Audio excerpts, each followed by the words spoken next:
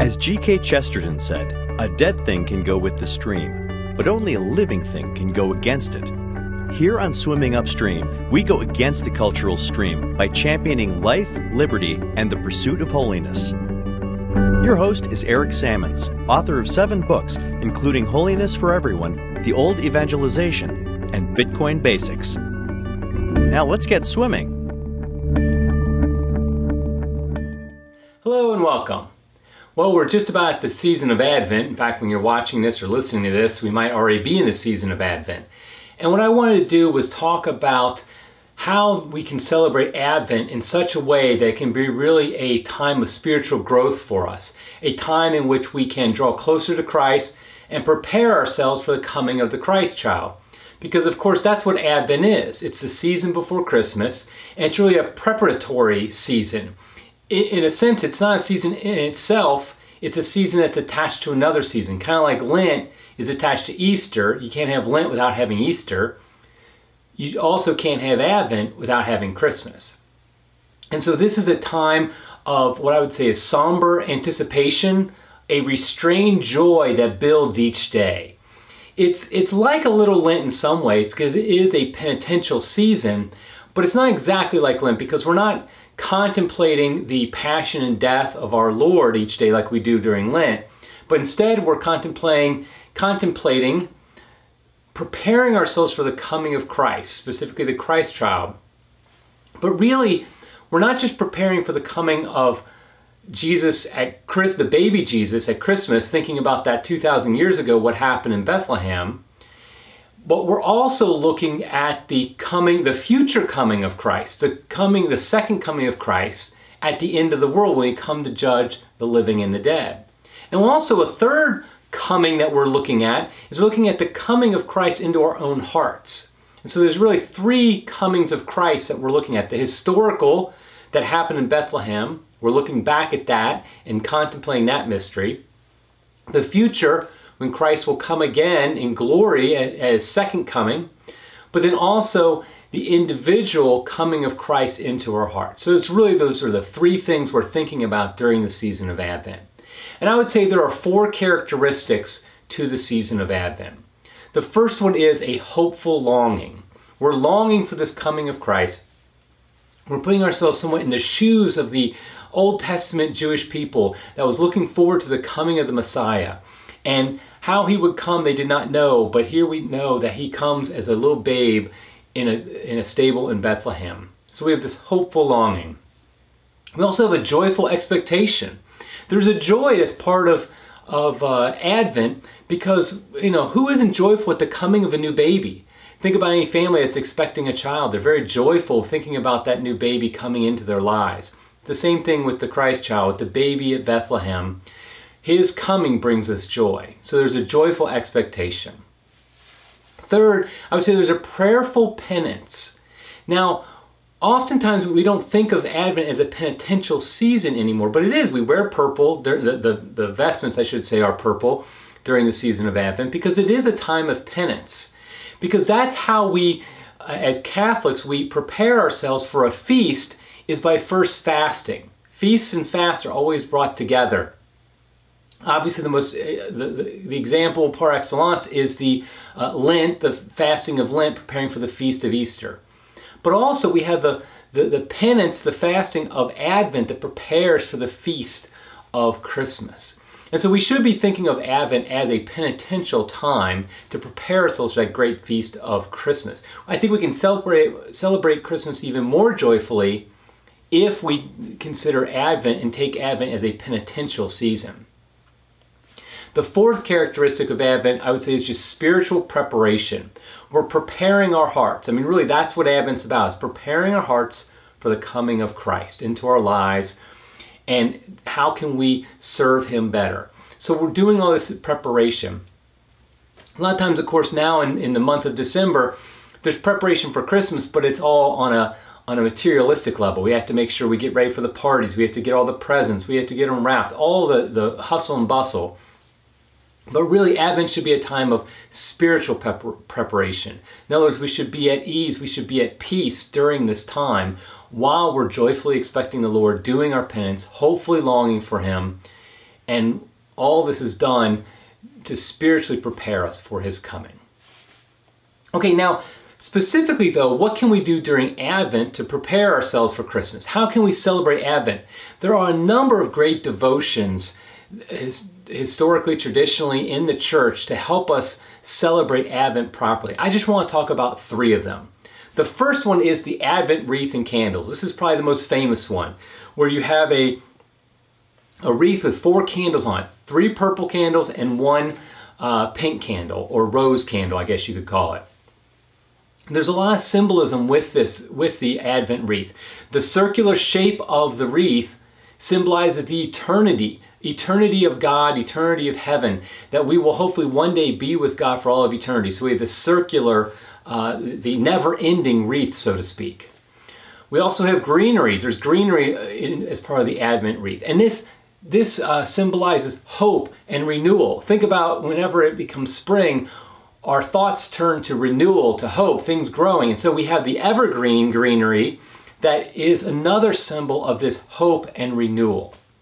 The 4 candles that are used in the Advent wreath, of course, they represent the 4 Sundays of Advent, but also they are metaphorically the 4,000 years between Adam and Christ. Remember, Advent is this time of preparing for the coming of Christ into the world.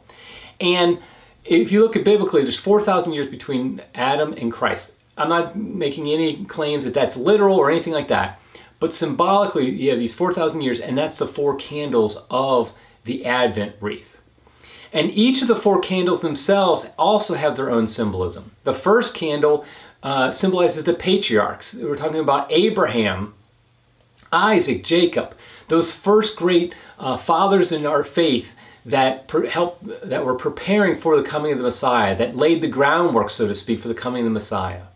The second candle represents the prophets, thinking about Old Testament prophets like Elijah or Isaiah or Jeremiah, who prepared the way by telling people God's truth, telling things how God made the world, how God made man, how God made women, and to prepare us so that we would be ready when Christ came, so the Jewish people would be ready when Christ came. The third candle, which is rose-colored or pink-colored, represents John the Baptist, that the most immediate preparer, so to speak. In fact, his job was to prepare the way of the Lord. He's a great saint for the season of Advent because he prepared us for the coming of Christ. And so the third candle represents John the Baptist. The fourth candle, again another purple candle, that represents Our Lady. And of course, Our Lady is the one who was able to receive Jesus. She was the one who first received Jesus at the Annunciation, when the angel Gabriel came to her and told her that she was to have a child who was going to be the Savior of the world. And so that fourth candle represents Our Lady. Now, real quick, let's talk about the third candle quickly, briefly, and that is the one that's rose-colored, and that's for Gaudete Sunday. And that's a day for rejoicing. Remember how I said Advent is a time, a penitential time? There's a little bit of rejoicing right in the middle of it, in that third Sunday. And it's supposed to be, it's representing the joy that, hey, we're almost there. Jesus is about to come into our lives. And so we're through Advent, over halfway through Advent, we're getting near to the time of the coming of the Lord. Now, of course, after Advent, we replace the wreath with the Christmas wreath, which would have white candles in it, but we'll talk about that maybe another time, Christmas. But during Advent, one of the great devotions is an Advent wreath with the 4 candles, and I would suggest, especially in a family situation, perhaps having an Advent wreath on your table, or your dinner table, and each night before dinner, lighting the appropriate candles. First candle for the first week, 2 candles for the second week, and so on and so forth. And have the kids involved in it. If you have children, even if you don't, it's a great devotion to have individually or even as a couple or something like that. It builds that anticipation, which is what the season of Advent's all about, is anticipating the coming of Christ. And so it builds that anticipation, having that Advent wreath. Now, the second devotion I want to talk about is my personal favorite, and that's the Jesse tree. I actually didn't know anything about the Jesse tree growing up. I grew up as a Protestant, and I know some Protestants, I think, do practice the Jesse tree, especially now, but my family didn't, our tradition didn't, and so I didn't really know about it until I was married to a Catholic. My wife introduced it to me, and really is a great great devotion. It's my favorite devotion. And what it does is, it's somewhat like an Advent calendar, which I'm not going to talk about here as a devotion here, because really the Jesse Tree is like a better Advent calendar, so to speak.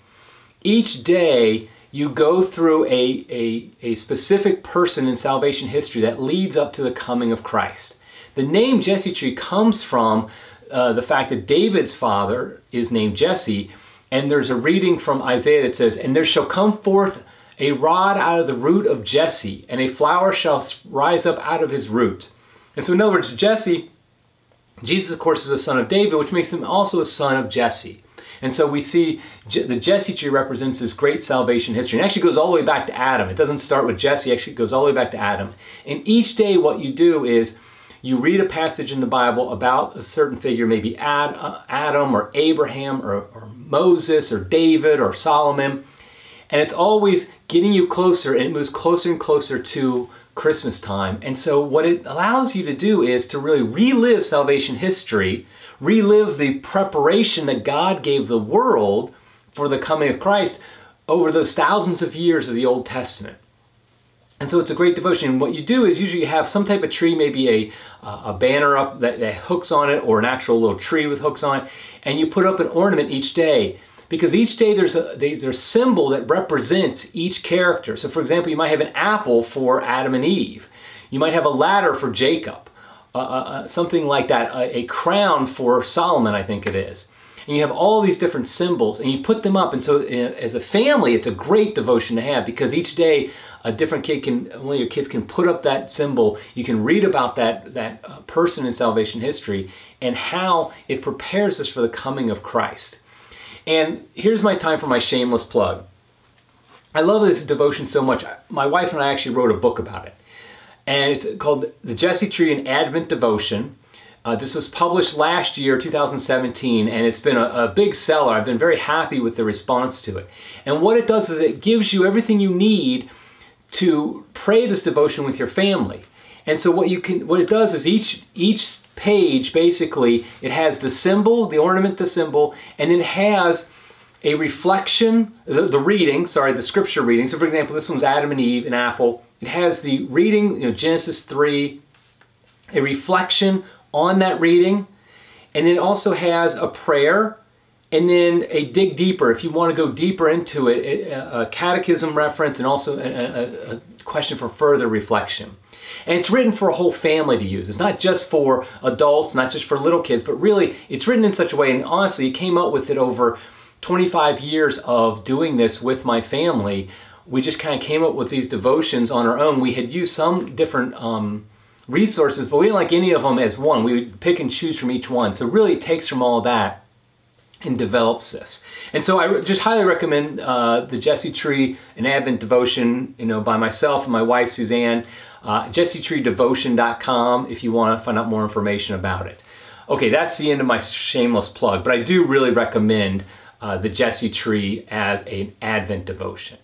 Okay, now our third and final devotion for Advent is really at the end of Advent, and that's the O Antiphons.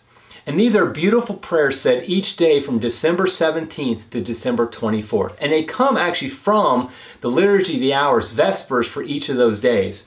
Let me grab my missal real quick, and I'll kind of read off a few of them. And basically, what it does, it goes through, it's called the O Antiphons because each prayer starts with the word O, and then it basically addresses Jesus with some type of title. And so it might be, O wisdom, which came out of the mouth of the Most High, reaching from end to end and ordering all things mightily and sweetly, come and teach us the way of prudence. So O wisdom is the first day. On December 18th, it's O Adonai, and leader of the house of Israel, who did appear to Moses in the flame of the burning bush, and did give unto him the law of Sinai, come and with outstretched arm redeem us. December 19th, O root of Jesse. December 20th, O key of David. Then O dayspring, brightness of light eternal. Then O king of the Gentiles. And then finally December 23rd, I said it was December 17th through the 24th, really December 17th through the 23rd, December 23rd, O Emmanuel. And of course that's where we get the classic song, Emmanuel. Oh, Emmanuel.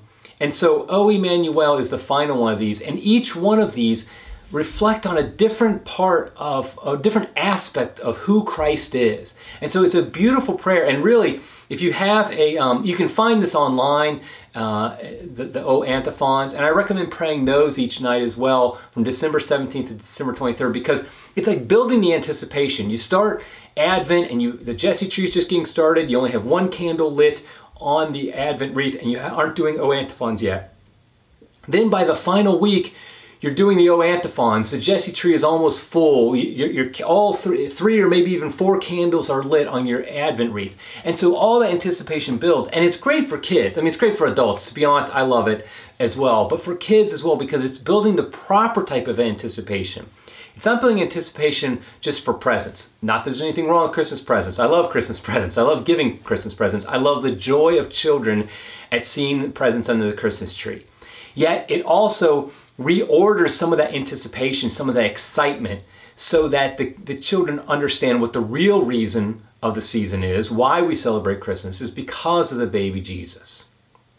And so those are three devotions that I highly recommend, three devotions for Advent: the Advent wreath with the candles, the Jesse tree, and the O antiphons. I think if you do all three of these devotions, none of them take very much time. The Advent wreath, you're just lighting a candle each night.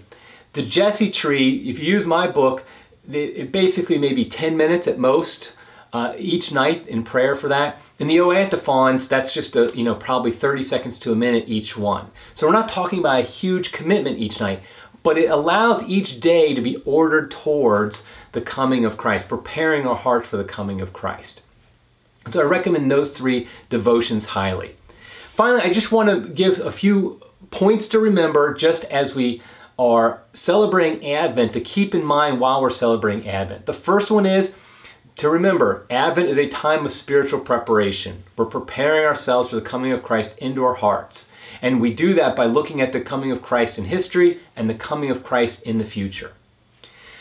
Another point to remember is we celebrate the season of Advent in a contrary way to the culture of consumerism. We all know how caught up we can get in buying presents and buying things, and it's focused on things, but really Advent should be focused on Christ. And so these devotions help us to focus in on our spiritual preparation and to fight against consumerism. Third, another point to remember is it reminds us that Christ came into this world. We don't have a mythical religion in which we make up gods that interact with human beings. A man was born 2,000 years ago in a stable in Bethlehem, and nobody knew about it except for his parents, and maybe some sheep and some goats and some cows and horses, and then, of course, the shepherds. That is our God. That is our God come into this world. And so it helps us to remember that God really has become man. And he became man so that we might become like him, become like gods. That we might be, by grace, we might become like him. That's a great mystery we always need to remember. A fourth point to remember is that we need to invite Christ to come into our life today. That's what we're doing today. We remember that Christ came 2,000 years ago, but now we're thinking, okay, Christ, come into my heart today. Make my life abide by yours. Make my life one with you. And so we have to remember that as well. And then finally, the fifth point to remember is we need to prepare for the coming of Christ at the end of time. And Christ is the great judge of all the nations. He's the judge of the living and the dead. He will judge each one of us at our particular judgment when we die, and also at the end of the world at the general judgment. We will judge all of heaven and all of earth, I should say, and all of creation.